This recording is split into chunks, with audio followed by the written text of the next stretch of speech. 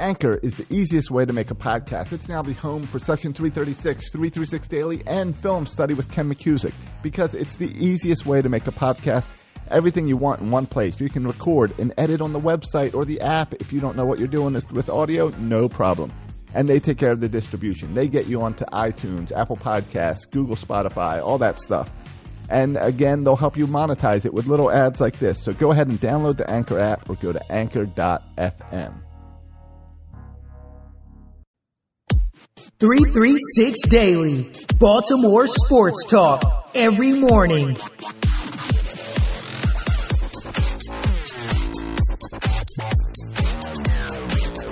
All right, it is Monday, July 29th. We are counting today 3 days left in the trade deadline. I believe it's 4 p.m. on the 31st.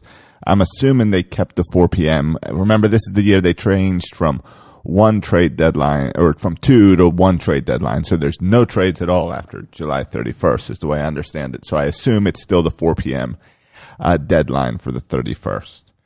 So big weekend, kind of an exciting weekend for the Orioles. And a series that started on Thursday night with that crazy Angels game. And then that was kind of a good example of how the entire series went. The Orioles took 3 of 4 in L.A., so as we sit today, they are 35-70 as they head to San Diego tonight. And who's going to start tonight? Nobody knows, because we've used a ton of pitchers, and John Means went to the IL this weekend. That was some news. I guess the test came back as just normal wear and tear, but sounds like he's going to at least miss one start, which would be tomorrow. So I don't know who it's going to be. You got Dan Straley down in the minors. I don't know if they can ship him across the country, or if you try to go with someone like Yanoa out of your pen, but your pen got beat up. Well, not beat up, but your pen just got so used. Everyone pitched except Dylan. I don't think Dylan Tate pitched this weekend. He was caught up as like an emergency pitcher. So maybe he can get the start tomorrow. That would be pretty impressive. Don't know. My guess is some type of bullpen game. We'll see, though. They're going to have to figure something out. Tough series all around, like a lot of back and forth, up and down, a lot of both teams scoring and tying the game. Orioles took 3 out of 4, like I said. Miguel Givens is kind of the storyline out of this pitching staff. Watch him, because you'd think, well, he's the one with the most trade value. And Brandon Hyde used him on Saturday. He got 1 out, and then they brought him back for the next inning. And Givens does not seem to do well after he goes to the bench and then comes back out. He came back out, and he ended up getting a save, but he did give up a home run. Then on Sunday, Givens was brought out again in the 9th of a tie game, and Matt Thaiss hit a home run walk-off off of him.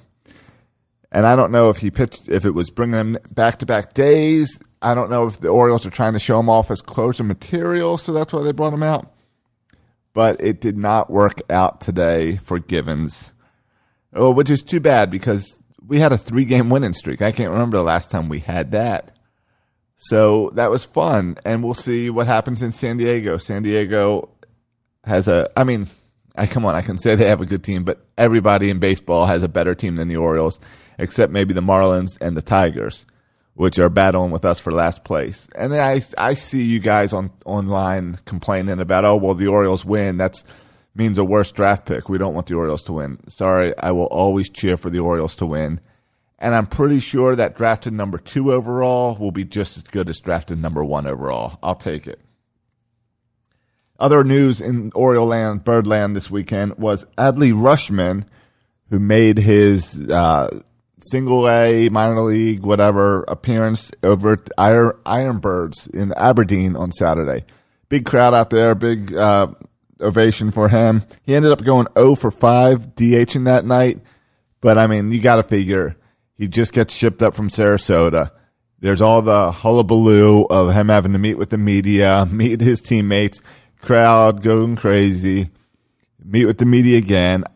You don't expect much for that first day. He's not. I know we're putting a lot on this kid. I mean, could you imagine the pressure that Adley Rutschman has to be good, to be great?